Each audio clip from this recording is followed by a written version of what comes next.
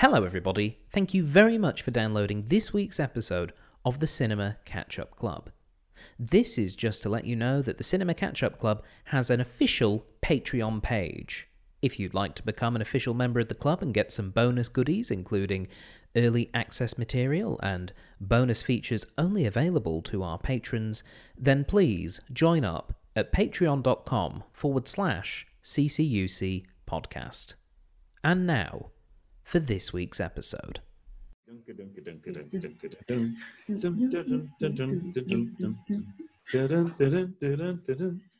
Yeah, we haven't been stuck at home at all. No. Yeah, we've not been stuck listening to podcasts.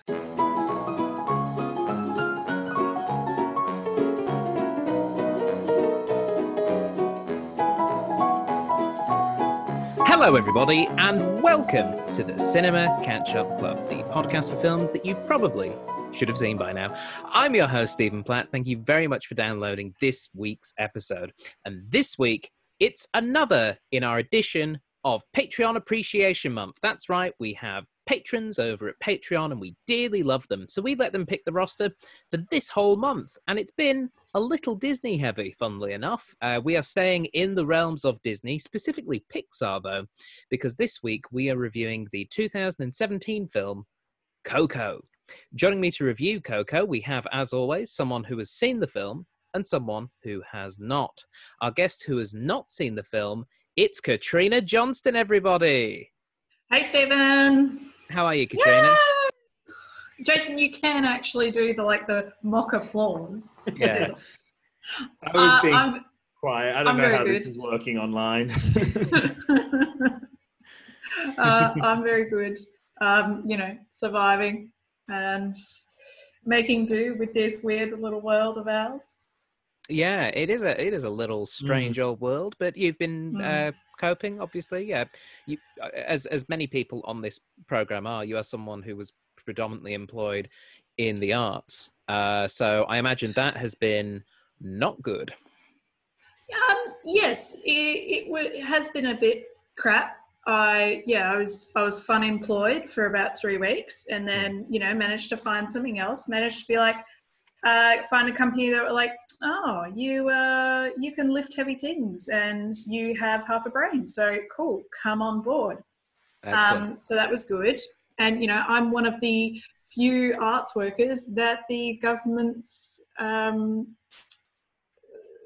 funding and all those little payments that they've set up actually apply to. So I'm good in that sense, and just trying to keep busy and creative as best I can. But a lot of knitting and a lot of embroidery. That's what I was going to ask, is what has replaced it. But knitting and embroidery, that seems to be what a lot of people have done. You've not seen Coco? No, I have not. So, I was aware of it, and I'll beat your question that I'm pretty sure you're just about to ask. Yep. I am aware of it, as through the 50 things you didn't know about Disney movies lists that you find all through the internet. I know it's connected to the concept of the Day of the Dead, which is very prevalent in South American cultures. Apart from that, I don't really know anything. From the pictures that I've seen, it looks very kind of Tim Burton-y, but maybe with a bit less creepy. It could just be that there's a lot of skulls. I mean, that tends to be True. Tim Burton. It should be interesting to get that kind of fresh perspective on it, because this is quite a recent film as well. We don't tend to do films that are so recent, so it'll be fun to see what you think. Luckily, joining us, we have someone who has seen the film. It's Mr. Jason Doley, everybody. Buenos tardes. See. How are you, Jason? I'm good. Me gusta. Yes, Jason, I don't speak either Spanish or the language of the dead, so I'm not able to respond to that. But what I will ask... that's all right. That's all right. I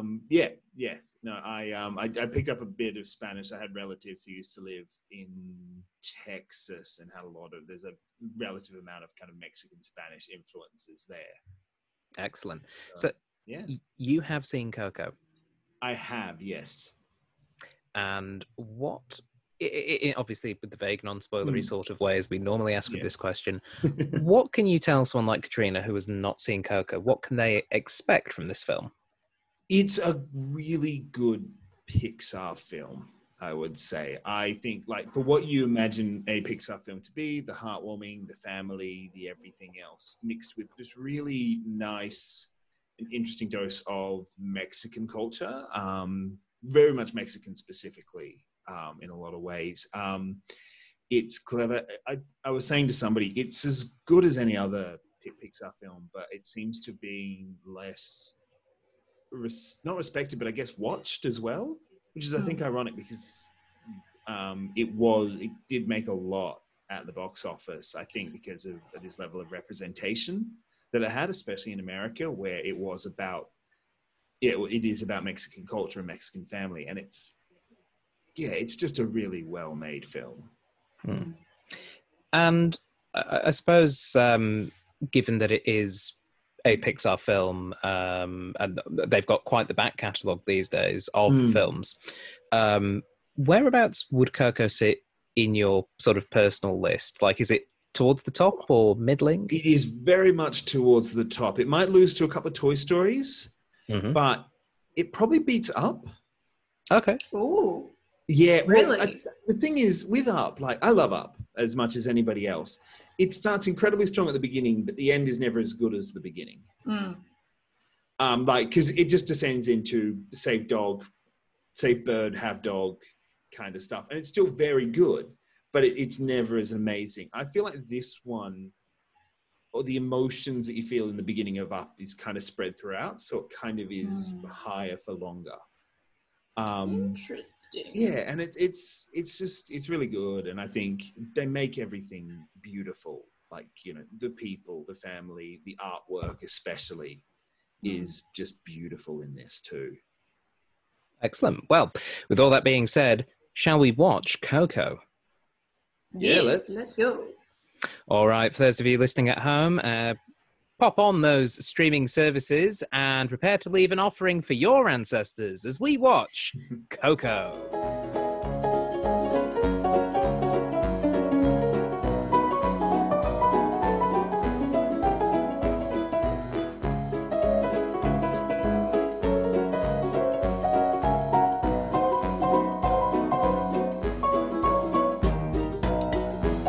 Welcome back, everybody. We've just finished watching Coco, and by we, I of course mean Mr. Jason Doley. Hello. And Katrina Johnston. Hello.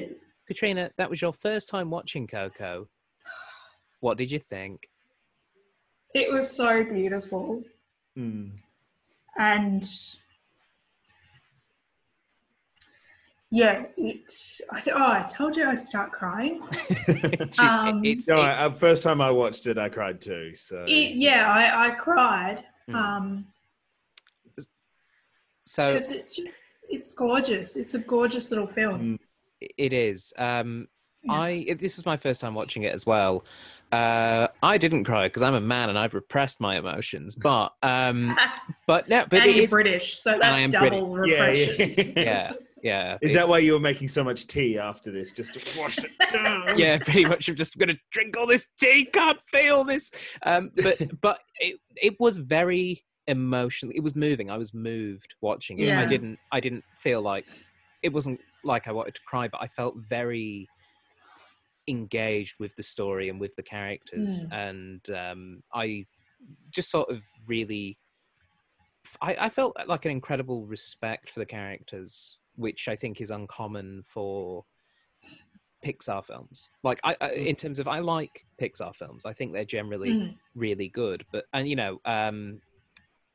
with the possible exception of the opening 10 minutes of Up or towards the end of Toy Story 3, I don't think any of the films have made me feel as strongly as Coco just did. It's incredible.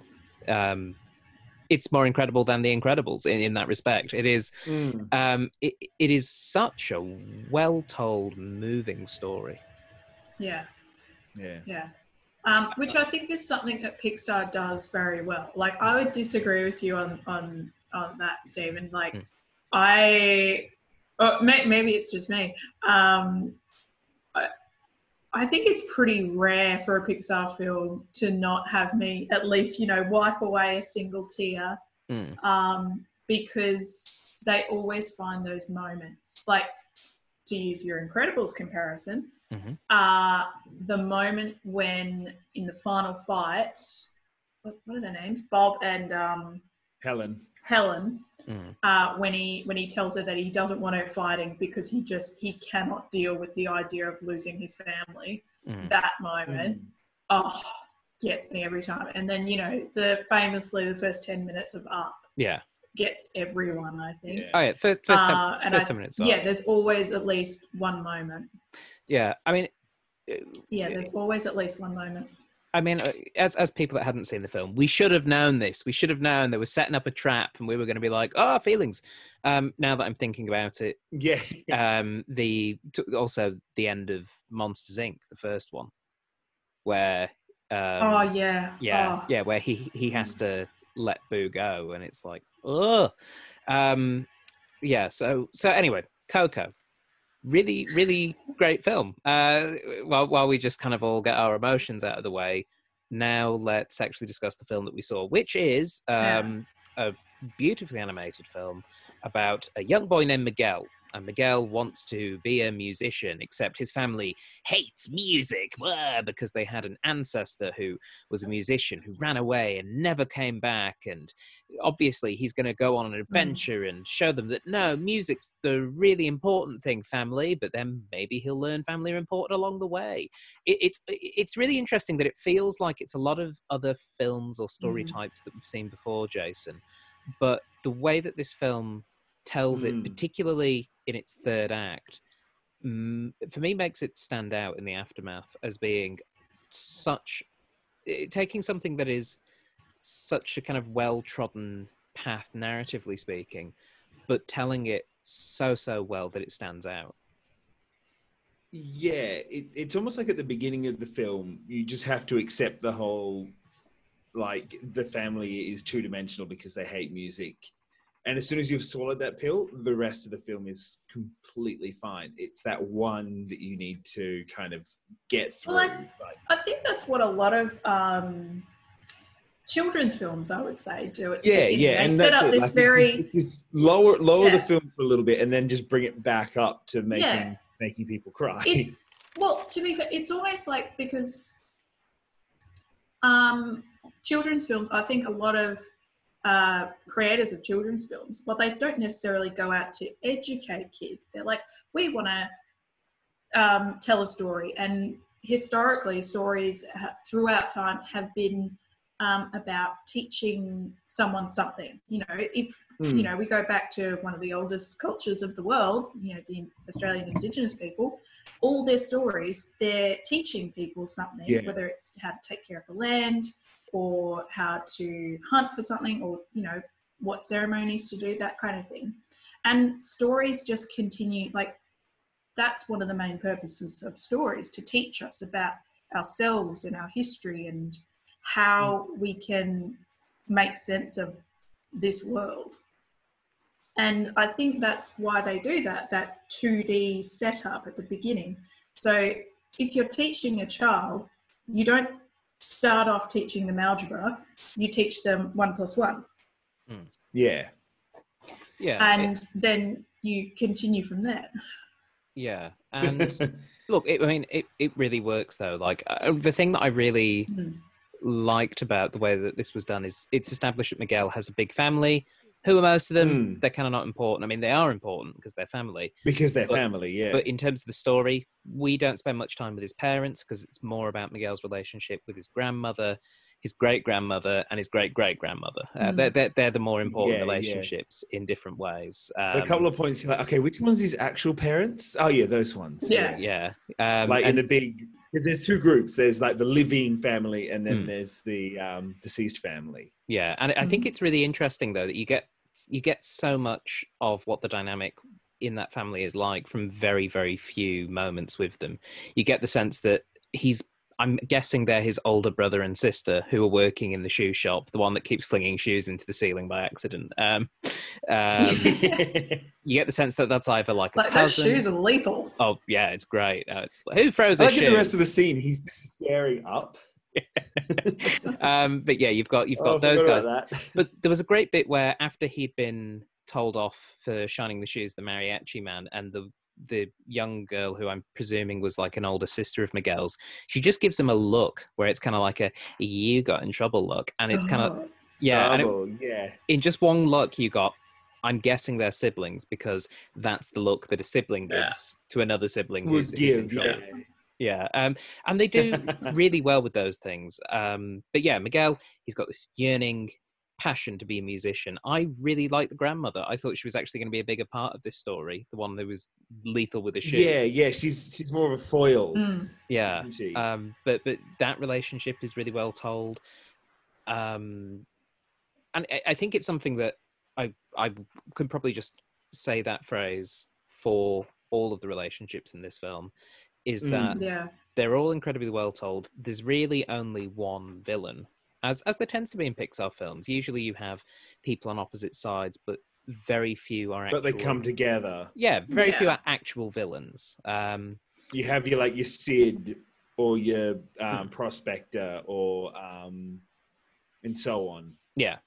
But you like you're but yeah, in this really the only baddie is Ernesto de la Cruz, who such a great name to say. It is. It is. But what I want to know is Katrina, this film sets us up quite clearly to believe that Ernesto is Miguel's great-great-grandfather. When in the film did you realize? Yeah, and I know why you're asking me that. Yeah, but when in the film did you realize that he wasn't? I figured it out when or at least I suspected it when they were at the talent night. Yeah, the talent that's where I competition. And I'm like, this has got to be. There's got to be a trick up the sleeve because that explains he's connecting too much with Hector. Well, it wasn't so much that. It was, no, it might have even been a little bit earlier that I started suspecting it when Hector says, I taught him everything he knows. Oh, yeah. And I was like, maybe he's a bit more dodge than first suspected. And it was voiced by Benjamin Bratt, for anybody who likes Law and Order, is Ernesto de la Cruz. Oh, really? Okay, I'm the only one who likes. I don't know who that is. Okay, no, I didn't realize that's brilliant. Yeah, I know, because it's a cast of like there's nobody jumps, no Tom Holland or Chris Pratt or anything like that in it. There's famous people, but they're not like it's not sold on the voices like it can be something. But this film doesn't need that. No, it really doesn't. I recently, a couple of days ago, watched Onward. Which is the new Pixar film. Yeah, this is Onward's fine. Yeah, but this I felt like is a lot better than Onward. Okay, maybe that's why I was really looking forward to it after watching Onward. I'm like, it's good, but I want to watch the really good. Yeah, and I think it's fair to say this is just a really good film. I mean, when Ernesto and Miguel meet, I had that feeling of like, okay, so you're the Pixar baddie that we don't realize is a baddie until another act has passed. Because there's certain tells in those relationships, and I still didn't care because it was really well told, and it was also like, is this going to be a redemptive baddie or is it just going to be a bad baddie? Turns out it's a bad baddie. He's a murderer. Bad baddie. Yeah. Pretty bad baddie. But crushed by a bell. Yeah, beautifully well told. Really nicely put together. It's such a lovely film to look at as well. It's just visually gorgeous. Yeah, everything from the leaves to like the shape of the actual like City of the Dead or what have you, and how that changes. It was so gorgeous. Then it goes. My favorite bit, and I never realized it, is how De La Cruz's house is also. It's got that Art Deco feel as well. And like it's kind of hinted at for the rest of it, and then it's just suddenly like bang, because it's also, this is one of those films that it's like there is no time it's set in. If you think about it, like a lot of it doesn't make sense. Like there's nothing to set it now. Well, it's at least set after 1942, because that's when Dela Cruz dies. Yeah, exactly, and that's got to be like 80 years after that, probably. So if you look at Coco and imagine that she maybe is 90, and yeah, so I would say it'd have to be maybe even a bit longer than. Oh no, wait, 80 years. That puts us in modern. Yeah. But I guess even then, like you look at the actual real world and it doesn't look modern either. It just kind of looks normal. So I think they're aiming for this kind of timelessness. And I feel like it really pulled off as well. Yeah. We're now getting into trying to time the timeless things. So I think it was really lovely. This was something I only noticed towards the end. And I looked it up as the credits were rolling. All the technology that was in the Land of the Dead was dead technology. So it was old style TV cameras. Cool. It was all like computers that what is it, the grandma hits? Yeah, with the devil box.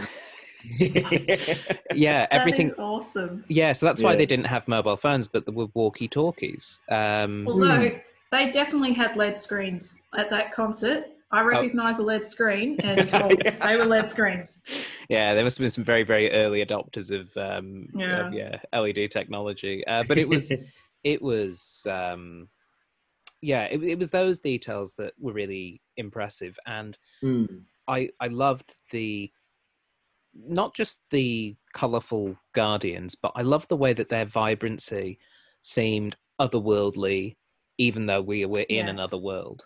Everything had a bit of everything had like a bit of a sparkle, but it wasn't ludicrous. It wasn't like touched by an angel kind of feathery camera cheesy work. Yeah, there was nothing cheesy about it. It's based in like South American, Mexican like art and history as well. Like there's a reference to everything that's going on in the music as well. I think the music is almost what, like everything is at 10, and the music as well is perfect. Like all the songs, the mariachi things, and it just makes me go, oh, this is great. Like I don't know as much about like Mexican music or that kind of mariachi music, but you're like, no, I'm in for it now. If this is what it can be, and like all the songs, the Mi Familia, the Waters, and that kind of thing, and Remember Me. It's like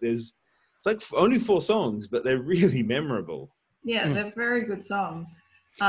Literally, a friend was texting me, and she's like, and I'm like, oh yeah, I'm just watching Coco, and she's like, oh my gosh, the songs are so beautiful. Yeah. And they are. And I think it's interesting that you touch on the songs being memorable when memory is such a big part of this. It's so important. Yeah. And this seems to be a thing with, a couple of the more recent Pixar films. Obviously, Inside Out is very much about memory. And the brain in general. In this one, it's a bit more...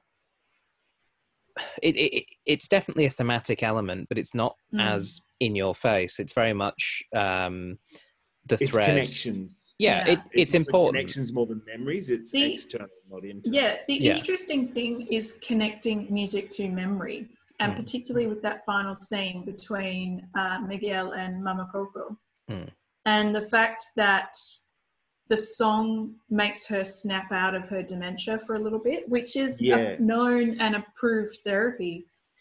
Music therapy for dementia patients is something quite amazing.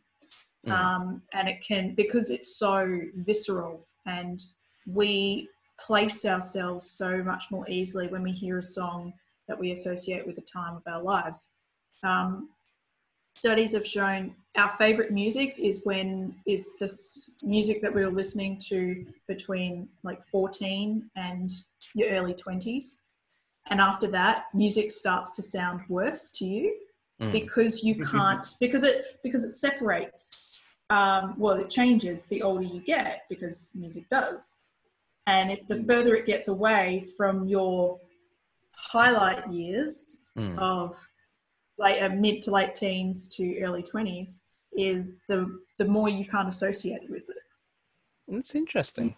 And I think it's really lovely that the memory of Hector was sustained through the music as The opposed song. to through the photograph. I thought was really lovely. Hector was great just as a character, but I think it's that brilliant thing of where you first see him and he's dressed as Frida Kahlo, trying to. Yeah, I totally thought he would just be a throwaway character, just It like was the maybe he'd comic pop relief. up in a cameo. Yeah, Yeah. It was like, oh no, he's really important. Well, yeah, because I kept thinking of Aladdin when watching this film because the relationship between Hector and Miguel reminded me a little bit of the relationship between the genie and Aladdin. But this would have been like if the genie had turned out to be Al's dad or something like that. Yeah. It was like a really interesting subversion of that. But the character is beautifully realized. Great physical comedy. I think the moment where I realized that this was a really good film was shortly after Miguel has first switched over to not being alive, when he's in the kind of ghost mode, and you see the skeletons running around, and there's the little old guy, Papa.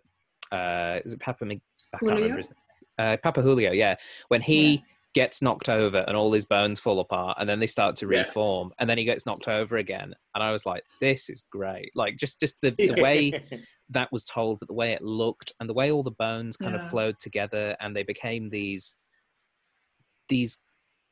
really, really funny caricatures. Because this is a film that is about death and dying and the dead and moving on. It's existential it's an existential kids film in a way. And it's like, oh, okay, that's something else. Like Inside Out.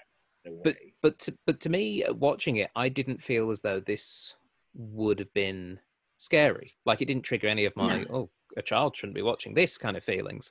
I even got reminded of it at that point where Ernesto, before we know he's a bad guy, says, "I hope you die soon."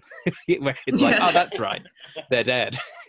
But it was such a well animated portrayal of these characters. The way they moved in motion was just wonderful. Yeah, they'd obviously figured out what kind of spirit world physics would apply, and how that would apply to their bodies and all the various things, like the fact what that their bodies are in terms of like there's a small point at the neck, there's a small point at the hips, and then the legs are kind of a little wandery. I really liked how Mama Imelda she'd obviously in life had a choker necklace, and she still had it. Further back. Well, it's sitting right around her spine because obviously she doesn't have any flesh, so it's not just going to float there. Same with Dela Cruz's bow tie, buffonti cravat thing as well. It half tucks back as well in a way that just makes you go, Yeah. And again, another great character is Mama Imelda, who is I thought you'd like her, Katrina. When I was watching this, I was like, I've got a feeling this is a character Katrina might be latching onto. What was it about her that you enjoyed? Well, to be honest, I didn't find myself latching onto her that much. Like, it was interesting because I loved the beginning sequence with the paper cutouts. How she's like, oh, she doesn't pine after the guy who's left. She's like, she just goes, you know what, stuff you. I've got my child to take care of. We're going to make a life for ourselves. Awesome. Shoes. Yeah, shoes. Hey, if I knew how to make shoes, I would have to spend a lot less money.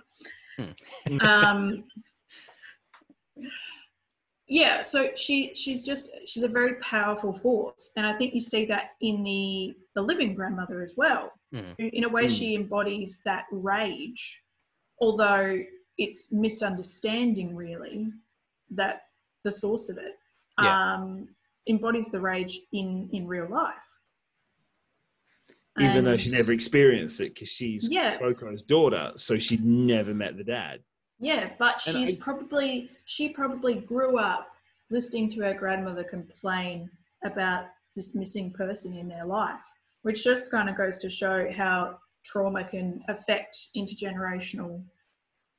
an intergenerational effect. Intergenerational trauma, how it's a thing. I think one of the reasons I think that Katrina and I were both quite enamored with this film, I think is a good word for it, is because I think we both come from quite large families. Yeah. as well. Katrina, like, you know, you're one of 4, and I don't know what your extended family situation's like, but mine is I have a huge extended family on both my parents' sides. It's massive, and that kind of like somehow it's a group level of love that you give and you get from them. Yeah, the difference is something that really kind of sits well with me, and I don't think it's exclusive to Mexican culture, but it's definitely a part of that as well. Yeah, it's much more embedded. Yeah, I mean, look, I'm half Irish, so I have about 22 cousins, I think, at the last count. We had one turn up last year. I'm like, what? We're still coming? Whoa! But yeah, yeah, that whole extended. As in they were born, or they were you born. discovered them. They were born. Okay. Yeah, brand new. Yeah. Yeah, there's look, there's like almost 4 decades between us now. Like Freshly minted. between the oldest and the youngest, it's mad. But yeah, that kind of big extended family connectivity thing, absolutely. As again, someone who is from a big family, I think we all are. It is interesting how they captured that, and how you can capture those discrepancies in different sections of the family. And in a way, this film made me slightly appreciate Looking for Alibrandi more, Jason. Yes. That relationship between the 3 generations of the Italian, there's Italian women, and what happened to them in their life. A little bit of this with I suppose with Coco, with Coco's daughter, with Coco's mum, and the way they were all interacting with Miguel. It did make me go a little bit, okay, I maybe this is just a better told version of that compared possibly, to yeah. I wouldn't Brandy was gold, man. Look, see somebody else who likes it. Thank you. I didn't not like it. I just didn't love it. Yeah. Well, to be fair, you're not a teenage girl, so you weren't in Australia in the early 2000s. No, I was not. So yeah, look, I'm aware I missed the boat quite literally on that. And the other person we had on was homeschooled, so yeah, that did not help. No. Although I never studied that book, I read it on my own. Me neither. Under my own steam.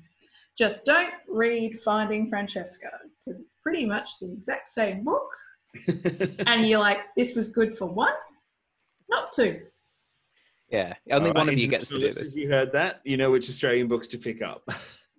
Yeah. Look, I don't know how much more there is to say about the story of Coco. But I think we want to focus a bit more on the everything else as well, like music and so on, because the music is amazing, and it's by I pointed out that there's a character in it that looks a lot like me. It looks exactly like you. It's I really want to shave your chin and do like some little gold squiggles. Maybe you can do the same thing you did with the photo of me in Amadeus as well. And just put it. But it's Michael Giacchino, who is an insanely good composer.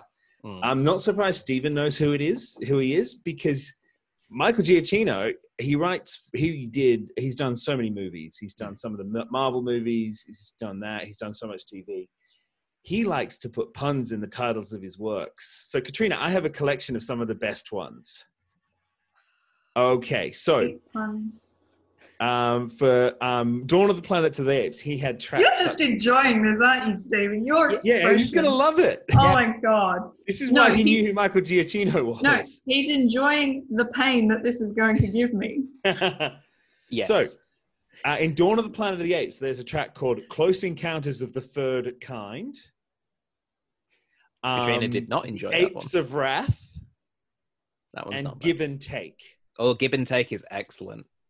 Yeah. I like Give and Take. In John Carter, another one of Stephen's favorite films, there is Get Carter. Yep. And A Thurn for the Worst. Thurns being one of the aliens. Yeah. Look, sometimes you my go personal favorite one knowledge. is he wrote for Lost as well. Mm. And early in one of the seasons, this character called Boone dies, and his death monologue is called Booneral. So, that's my favorite. Yeah. And look, that's the great thing about puns is everyone has their own favorites. Pretty sure you also did the music. I've got a page and a half more, Katrina, but I'm not going to do it. Yep, because otherwise I'd be hunting you down. Yeah, no, Michael Giacchino loves his puns, makes a great skeleton. I really liked when the little Michael Giacchino skeleton just snapped his little stick when in Ernesto Rebellion was of Dela Cruz. Yeah. I love that moment. It's like a F you. Yeah, and I again, it was really that reveal of Ernesto being the bad guy initially, and then his ultimate comeuppance where he Jamie Lannister's Miguel right off the side of the building, but it's all caught on Throwing camera. small children. Yeah, it was. And that's it where it comes back at every because it is about this personality thing. You see that bit where he still thinks Miguel is his grandchild, or grandchild.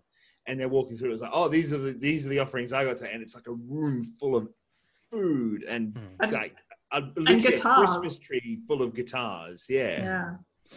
And it's like, okay, it's like this is why he still does it, and like it's this powerful. Well, I think also it just even if he didn't get that from it, I think he would still want to protect his reputation. I think his reputation is important for the sake of reputation. Yeah, and I think there's also a level of power that comes with it. Everybody cares about him. And yeah, speaking of famous people, well, he's not famous in the real world, but like Frida Kahlo, what did you guys think of having her in it as well? I loved it.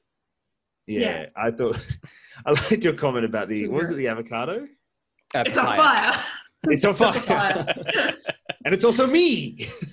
I was watching that segment of the concert. I'm like, okay, so it's I don't know much about Frida Kahlo except I know that she was Mexican. She was a painter. She wasn't exactly like I know that. She was a very odd, well, not odd, but a surrealist painter and all that kind of stuff. Big supporter of the Mexican independence revolution movement. Yeah. And particularly of the native Mexicans, or the indigenous people, I think. But looking at that, I'm like, so it's like they've gone, okay, Frida Kahlo, and they've inserted the personality of Bjork. I was like, this is what Frida Kahlo would be like if she had Bjork's at best, power and like resources. Yeah, at best it's Frida Kahlo meets Edna Mode. Yeah. So, she's the Edna Mode. Yeah, there's another character in it as well, which I really like because it kind of mixes two of my favorite passions as well, which is there's this character called El Santo, which is the Mexican wrestler with the cape and the mask. Oh yeah, where the bodyguard gets the selfie with him, where he takes his head. He gets a selfie, but he's giving him the head as well, because El Santo keeps appearing, like almost from there on, he's always with Frida Kahlo as well.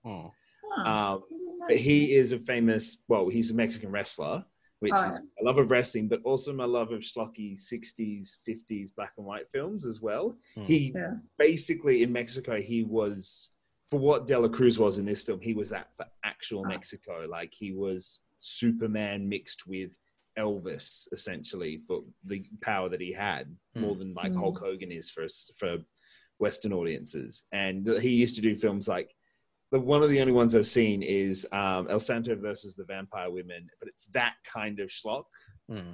You know my love of things like Mystery Science Theater. So El Santo, I was really happy when I saw him because I'm like, okay, those are kind of the two big Mexican things I know. And I think it is really telling that that clearly a lot of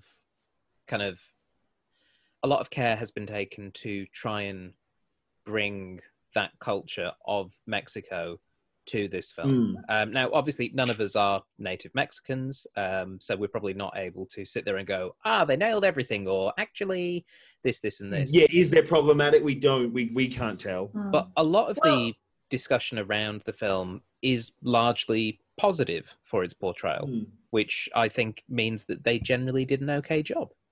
Yeah, isn't it the best performing Pixar film ever?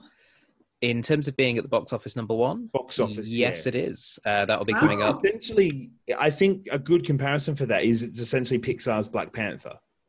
Black Panther is one of the best performing films, and you know how much that is down to culture is an interesting debate, because for so long, Hollywood and Western media always had this idea of it's got to be homogenous. Like culture is a bad thing.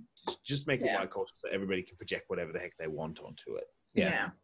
Forgetting this idea that, white people can project onto this like we did, or we can see what we want from it. We don't need to sit there just going, oh, well, they have funny voices, so we won't like it. Yeah. And I think it's interesting that this is only the second Pixar film where they did that, because the first culture they jumped onto was Scottish culture in Brave, that kind of Gaelic Scottish culture. And that wasn't long ago. Yeah, that's kind of like almost like a safe bet for them, because it is a white culture. And it was also not in the modern day. So they were portraying these people as being long ago and almost like ye olde worldy. It's ancient Scottish, yeah. So I think though the difference between Brave and this is with Brave, they're trying to do a fairy tale, which is they put it where it's set. And two, I don't think they were really trying to access the culture or show a culture as much as wanting to show this is what a Disney princess for the modern age can look like. Can do, yeah. I think she doesn't need to have a love story. She doesn't need to have this, that, and the other. She just needs to have her heart and her brains, and she'll be fine. Yeah. Probably the best comparison for another film is probably even Moana as well. Yeah. I saw a lot of that. Also with like Pixar, Disney, like if you look at Moana and Frozen, mainly those two, and Tangled and so on like that, they've made 3D humans look quite good. Pixar hasn't always done that. Even in Brave, everybody still looked kind of slightly horrible in a way. And like with The Incredibles, everyone's a bit more cartoony, but this really looks more like a Disney film in terms of what the people look like than most other Pixar films, because Pixar had a really hard time like creating humans for a long time. You go back and watch Toy Story 1, they all look kind of horrible. Like they literally only deliberately show two people's faces, like Andy and Sid's. And Sid's, they can make it look as horrible as they want. Yeah, because that's like one of the things that I was really amazed about right at the end was Mama Coco's skin. How her skin looks. Yeah. When she finally starts to move again. Yeah, and just how alive it looked. Like I even messaged to you guys as well, not quite on the people tangent, but how the water looked in the sinkhole that Miguel gets thrown into. Yeah. I was like, that is amazing, because water is one of the most difficult things to animate, to draw, even just to paint. A friend of a friend, the painter, and I once found out it took them 10 years to figure out how to paint water accurately. Yeah, I know and to this point, this is maybe something that comes up later, but Pixar as well, every film, especially early on, they always challenge themselves with something to do with it. Like it was about, like Finding Nemo was literally about, all right, how do we make water look watery? Yeah. And they did that. For Brave, it was Nerida's hair. It was the hair, exactly. For Monsters, Inc., it was the fur and so on. For Bugs Life, it was about perspective and scope. I can't remember all the others, but they almost all have that kind of, all right, now we're going to revolutionize how this goes as well. So, I mean, now that Pixar's kind of done most things, like it doesn't need to go, well, this one's the fur one, this one's the so on. Yeah. Would you guys like some trivia about Coco? Sure. Yes, please. All of this trivia is sourced from IMDb, so if it's not true, don't blame me. The first bit of trivia we have here is that the film contains certain themes and content that would ordinarily not be allowed to be shown in China. However, the Chinese censor board, they were touched by this film so much that they made an exception and allowed the film to be screened without edits. What aspects of it? There's ghosts. Yeah. What's and ancestry. Ghosts and ancestry. Like, ghosts is not like, with us, we've got this idea of ghosts are kind of fun now because of things like not because of things like Halloween, and that's represented in Halloween and so on like that. ghosts and that kind of spirit things is still is not as treated with irreverence as we have. But the Japanese and Chinese have similar rituals involving, honoring your ancestors and memory. True, and but stuff like that. it's treated with much more respect, might be the word or something. But for instance, the Haunted Mansion in Hong Kong is not like there's what it is. It's called the Mystic Manor instead, and what it is, instead of it being this is a haunted house, look at it. It's the story about this monkey releases this magic that animates inanimate objects, and they all come at you like they do in the Haunted Mansion. It's this cultural thing that kind of changes with it. I mean, I'm not an expert on Chinese or Japanese thing, but I know there are things about ghosts that aren't similar to how we approach them. I guess especially because we approach them as like whatever. Yeah, I guess maybe it's more not flippant, but it's the rituals are approaching the same idea, but with slightly different emotions. Like the Mexican or the Dia de los Muertos is more happy and joyful, whereas the Japanese and Chinese, which is I think it's through Shintoism, is reverential, I guess. Yeah, exactly. All I know is that in entertainment terms that they'll often approach it differently to us. The point is this film was so nice, it melted the hearts of the Chinese censor film board. That's kind of just what we need to know. It's melted my stone cold communist heart. Yes. This movie did spend more days at number 1 in the box office than any other animated film in the 20th century thus far. 21st century. Sorry. Oh, wow. Yeah. Okay. So, yeah. So that beats things like Frozen? Yep. Yeah. Look, hey, Frozen's good and I like it, but yeah, I think Frozen's I like great. this better. Yeah, me too. Like if you look at most of the Disney Pixar films, there's scant anything that would really beat it in a lot of ways. There's a few things I'd say, but I'd probably put it on the same level as Big Hero 6, I think, for me. Big Hero 6 is good too. And I really do love The Incredibles, particularly the second one. The Incredibles is so good that it's cursed every Fantastic Four film to never be good. Pretty much, yeah. It's a bit like how after they made Galaxy Quest, there was a bunch of Star Trek films that were just like, okay, they're not that great anymore. Well, that's also just people making bad creative choices. True, yeah. According to the film's director, Lee Unkrich, and this was in a conversation on Twitter, Ernesto de la Cruz was not killed when the bell fell on top of him for a second time in The Land of the Dead. He's already dead, for one thing. Yeah. But it's likely that Ernesto was sentenced to the final death that befalls Chicharon, as the film's epilogue shows that the living has indeed forgotten him when his crimes are exposed, because it's like, that wooden sign they've put over the top of his crypt and the fact it's falling apart. Forget you. Yeah.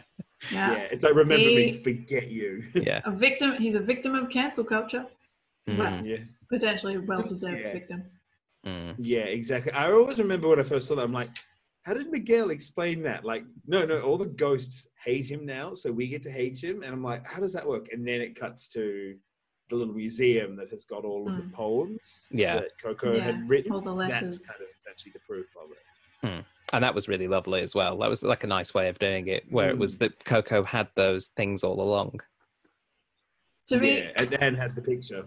Yeah, that was lovely. For me, though, the one thing that really took me out of the film, possibly, and partly it's my own cynicism working against me here, is I'm like, people have all of a sudden gone, yes, like Hector wrote the songs and he's the greatest musician. I'm like, in the real world, that would not exist. There'd still be that little camp, or there'd be someone who's a Ernesto like fan standing out front going, this isn't real, this is all fake, this is fake news and blah, blah, blah. But thankfully, this movie exists in Pixar universe and and the evil are vanquished and the good triumph. Miguel was it's interesting. It's an interesting film where they just literally have a child watch a person die. Yeah. Like when he sees Hector's friend Cheech, and it's like, oh, okay, cool, just witnessed to death. Hey, to be fair, Lion King, true. Yeah. Like, I know that's Disney, not Pixar. Well, before they became one. But Yeah. I mean, Disney has a real tendency to drop villains just off cliffs. Yeah. Nice, clean way of getting rid of them. Wow. It is. It's a bit like how in Doctor Who everybody gets evaporated, so there's no body. Yeah. You say clean, but I wouldn't want to be the one at the bottom of the cliff going, oh, not another one. Get the corpse mop. Miguel was originally only going to play guitar and not sing. When the director discovered that Anthony Gonzalez was in fact a talented singer, he decided that Miguel was also a talented singer. So he did it so that his actor could sing and do it. So that's the kid singing, and he's great. And we haven't really touched on Miguel that much because I think we've just been so blown away by everything else in this film. Miguel's a pretty great protagonist, I'd have to say. Yeah, he is. Yeah. He's really like interesting, and like he's got that rebelliousness that you kind of want in your characters, but enough to make you go like. One of my favorite bits is still the bit where he gets sent back to the land of the living. It's like you can't play music, and then they give him the thing, and he warps back. He just really picks up the guitar and just bang straight into exactly where he was, and like runs into a wall. Yeah, it's like okay, cool, I get that. The thing for me was, and it's always hard to be like, oh yes, this voice, like this character is amazing compared to live action films, because you're not just looking at a voice actor's work or a writer's work or even an animator's work. You're looking at all the, like, by your powers combined, you're an awesome character.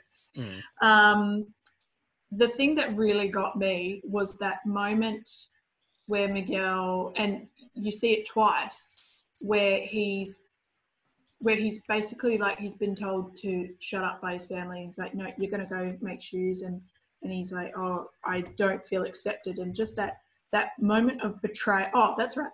It was after his grandmother smashes his guitar, and that look of betrayal. Yeah. And particularly when it's betrayal from a family member. And I'm like, oh, and you see it again. We've all kind of felt it, even if it was not that as severe as what Miguel had. We've all know that kind of, oh. Yeah. Even if it's something really minor, but if you're a little kid, you're like that. You're like, no. You just remember it, yeah. Sears into you. Yeah, it's funny how trauma will do that. But I think that this film utilizes those memories, which can be traumatic. They're traumatic because they matter. And as much as, Miguel says, I don't care about the family. I don't care about my picture being on the table and things like that. Yeah. It does matter to him, and it does matter to them. And I think this film does a really good job of balancing between him wanting to choose music and wanting to choose family, and essentially saying you can have both, but you have to understand how important they both are. And I think this film does a really good job of that before he then, they collectively make the decision to change who they are as a family and to embrace music and to accept each other. And I think there's little things like the fact that Hector never wears shoes because the family chose shoes. He's always running around as a barefoot skeleton. But in the last scene, he's got shoes. I did not notice that. I only noticed that because when he steps onto the bridge, I was obviously looking at his feet and going, oh, are they going to step through the petals or are they going to connect? And I was like, wait, he's wearing shoes. And I was like, I don't think he wore shoes. Of course he didn't wear shoes, because that's the opposite of music, apparently. Music, shoesic. Yeah. It was wonderful. But yeah, little details like that come across beautifully. The director, Lee Unkrich, and Adrian Molina have said, that the most difficult element to animate in this film was Mama Abuelita's neck, grandmother's neck. In order to have a reference for the neck, Molina asked his mother-in-law, who lives in Mexico City, to travel to Pixar, where he and Unkrich tried to make her angry so that they could see how her neck moved. But apparently it was very difficult because she was a hard woman to get angry. It took them several hours, but eventually they managed to get her wound up enough to shout at her, her relative. And they were like, that's what the neck's meant to move like. Yeah. Yeah, well, flesh always behaves differently depending how heavy or how light a person you are. Yeah, it's always interesting how just something that you don't think will affect how something moves or something looks, you're like, oh, actually that does. It's like choosing the right fabric to make a dress out of or a shirt out of. In Brazil, the title of this film was changed to Viva. The original title, Coco, could easily be mistaken for the Portuguese word Coco, which translates to poop. So that would have been great. Well, we're going to go watch the new Pixar film. What's it called? Shit! Language is fun. It is. The film was originally titled Dia de los Muertos, for the Mexican holiday. In Spanish, though, the holiday is properly called Dia de Muertos. But during the film's production in 2015, the Walt Disney Company made a request to trademark the phrase Dia de los Muertos for various merchandising applications. Now, this was met with significant criticism from many people in the US, particularly the Mexican-American community, who derided the company for cultural appropriation and exploitation. A week later, Disney cancelled these efforts and changed the film's title to Coco. What? And Coco is such a really interesting name for what it is. I know. Because Like it's not like literally just like, the great-grandmother who's barely in it. Yeah. But she's the most important thread that connects. Because she's the memory. Yeah, she connects it all together. And also, memory. As an abstract name, it's quite good if it was called like Familia or something on mariachi or something to do with guitars or something. It's like, that's a bit more on the nose. This is so subtle. Yeah. And like you said, they're just going, okay, Coco's about this. And it's like, well, what is Coco? And it's like, it's important, but it's not the focus. It's more the thing in the background, the looming, not looming, but shadow that kind of is there. Yeah. And, obviously, I'm sure Dia de Muertos would have been a perfectly fine name.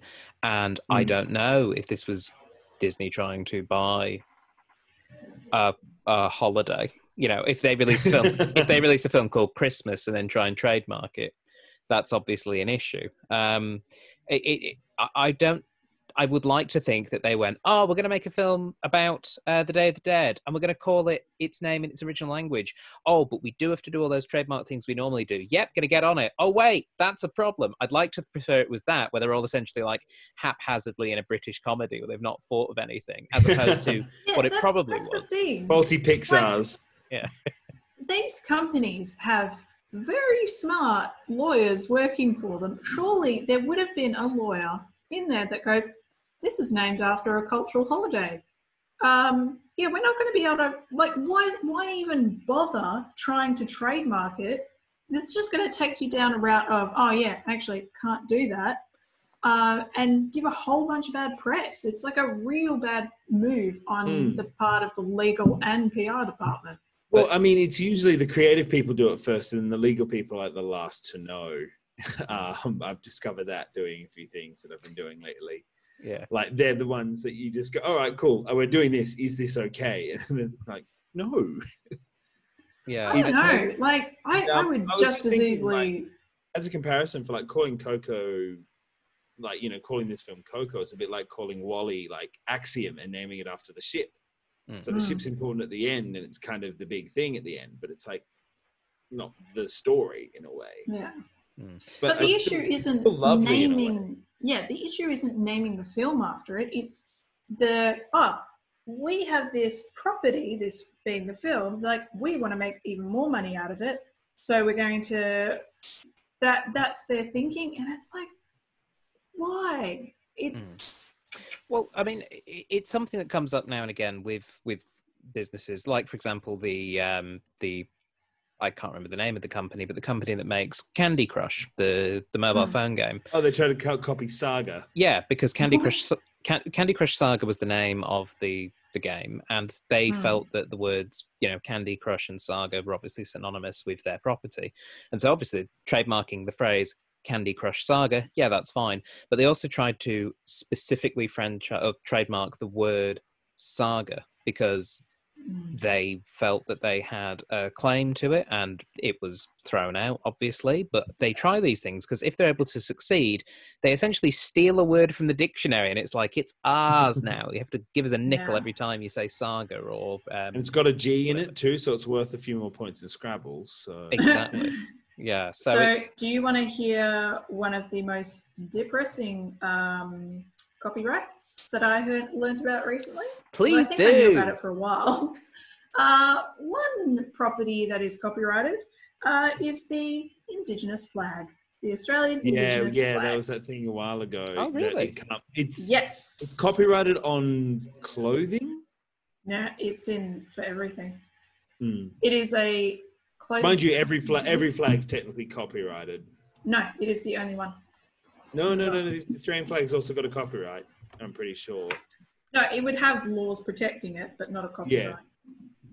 Yeah. No, apparently the Australian Indigenous flag is the only one that is copywritten. I think connected to a people's, like the New Zealand Silver Fern possibly is copyrighted as well. Like I imagine a Liverpool flag would be copyrighted to the club, but that's a bit different. But that's a club emblem which was designed for that particular club, for example. Yeah.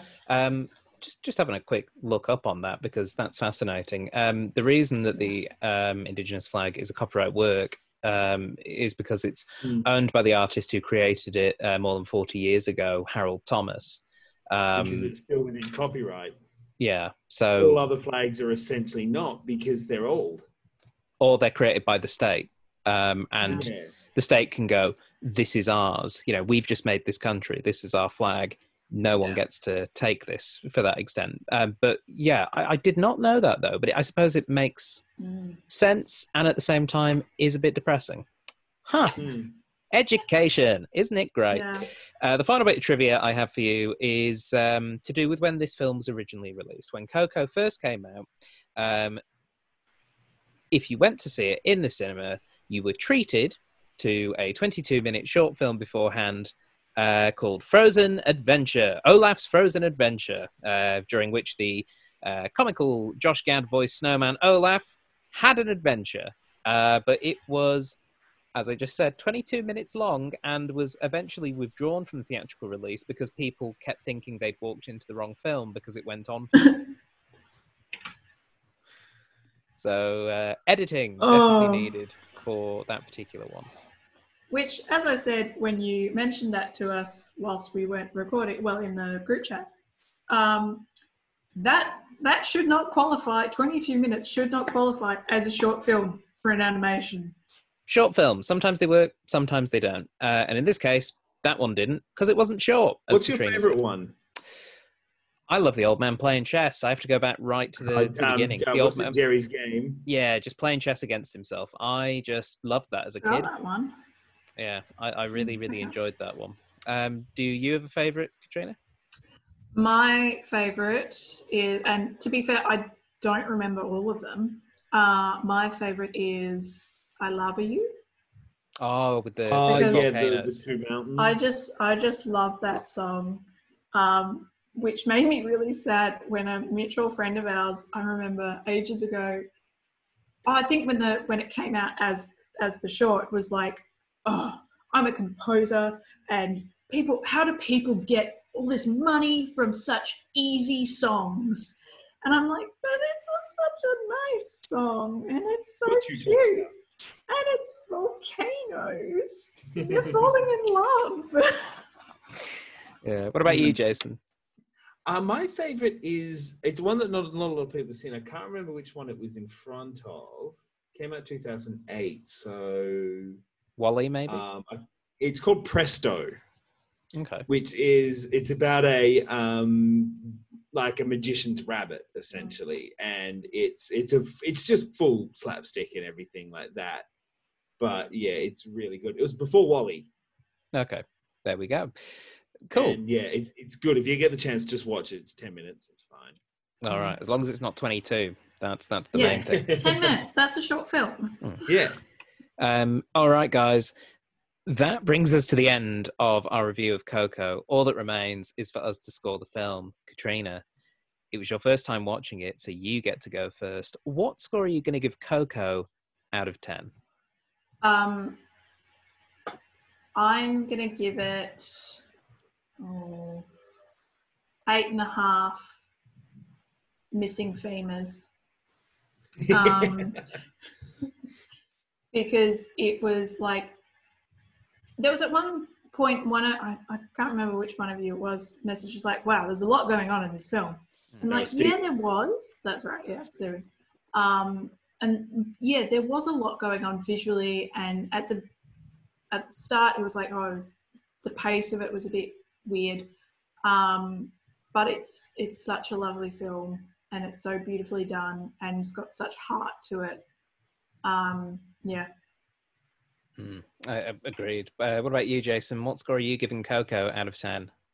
I'm going to give it 9.5 glowing stray dogs out of 10, I would say. It's so good. I'm happy to probably watch it again anytime. Yeah. I only watched this film like a month or two ago. Oh, wow. And then, and I was still so happy to go sit down and see it. And they even said, my wife watched it with us as well, Carmen. And she during the day was like, I'm not sure if I'll see it online. I'm like, that's fine. I'll watch it again. Like, if you don't watch it tonight with me, in a couple of weeks, I'm happy to watch it again. And I still feel like that. And I've only half an hour after finishing it. Yeah. We didn't talk much about Dante the dog, and he is great. He's just that. My favorite description of him, when somebody, I think the grandma Imelda says that he's one of the spirit animals or something like that. And the two twins, one of them goes, it doesn't look like a spirit animal, it looks more like a regular dog. And one of them goes, it doesn't look like a regular dog, it looks like a sausage that someone dropped in a barbershop. Yeah. And he was just that bit manky, and his tongue kept going everywhere, but so beautiful. Completely around his head. And then somehow wrap around his face. I think, again, just really beautiful. And I think Dante really encapsulates. Trina did message us about when he's eating the food that's being offered. Yeah. And, he tells him off, he just looks and then just keeps eating. Yeah. No, I think Dante really just faster. Really captures what this film is. It is surprisingly beautiful and very engaging. It's beautifully well told. I had a rollicking time watching this, and it's very moving.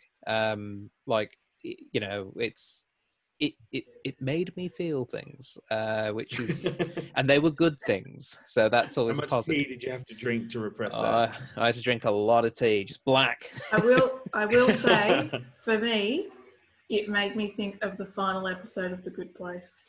Yeah, there was a Good Place existential rule thing. Yeah, it made me think about the same sort of things. There's the after death as well. Yeah. And it made me think of a lot of the same things. But what are you scoring it, Stephen? Well, I think I'm going to give Coco 9 flaming papayas out of 10. That are also you. Yeah, that are also me, and also Frida Kahlo. They were. Yeah. They were also your mother. Yeah. What? Yes. It was just such a delightful film, and it was weird because going into this film, I really knew nothing about it beyond that it was called Coco. And you hadn't seen this, had you? No, hadn't seen it. I knew that it involved, some spooky, scary skeletons doing their thing, but I did, and I presumed it was to do with the Day of the Dead. Yeah. But knowing virtually nothing about this film and jumping into it, it was really lovely to know about halfway through that the film was really winning me over. I was really enjoying it, and so even though it follows a little bit of a formula for Pixar stuff, like that formula is just so good. That's why they follow it. That's why it's a formula, because it works. That's why it's good. And I just had a really lovely time with it, and I thought it was beautifully told. I loved, again, I've said this before, I'll say it again, the relationships between the characters are wonderful. Yeah. I loved the relationship between Imelda and Hector and how that developed. And, you know, and he's like, you said love of my life. It just came out, like that kind of thing. It was I don't know what I said. yeah, so sweet, so lovely, so fun. And before we go, the sequence where she's on stage and she starts to sing and the goons are chasing her, and then her and Ernesto are fight dancing. I was sitting there just going, the choreography on this is amazing. I haven't seen anything like this in terms of a dance fight movement sequence. Yeah. And she also fights with all the guards too, the security. It was, and like you could tell that's what it was, but it was so well signposted and so well done, where it was kind of like secreted into this thing, so the audience weren't like, "Hey, that's that so woman's much tension." Yeah, and like, who's got the photo? Where's it going to go? All these things. And then when she breaks from him, she stomps, and he does the yell. Kind of. And that sequence just made me go, God, this is a good film. So it was a real pleasure getting to watch this film. Jason and Katrina, thank you so much for joining me on this episode of the Cinema Catch-Up Club. Thanks for having me, Stephen. And for those of you listening at home, thank you for listening in.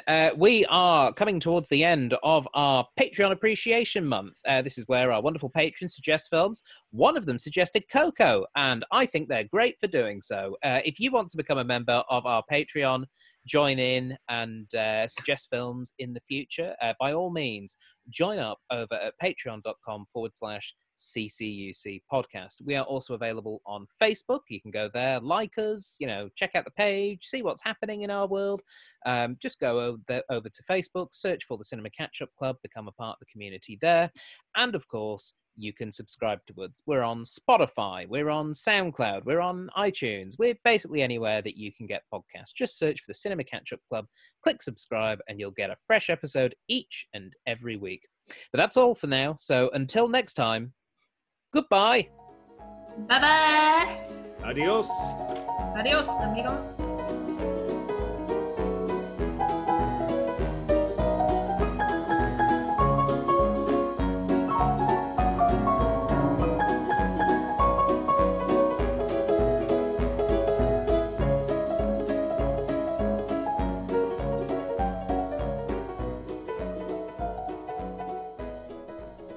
You have been listening to a Thought Jar Productions podcast. For more information, please visit thoughtjarproductions.com.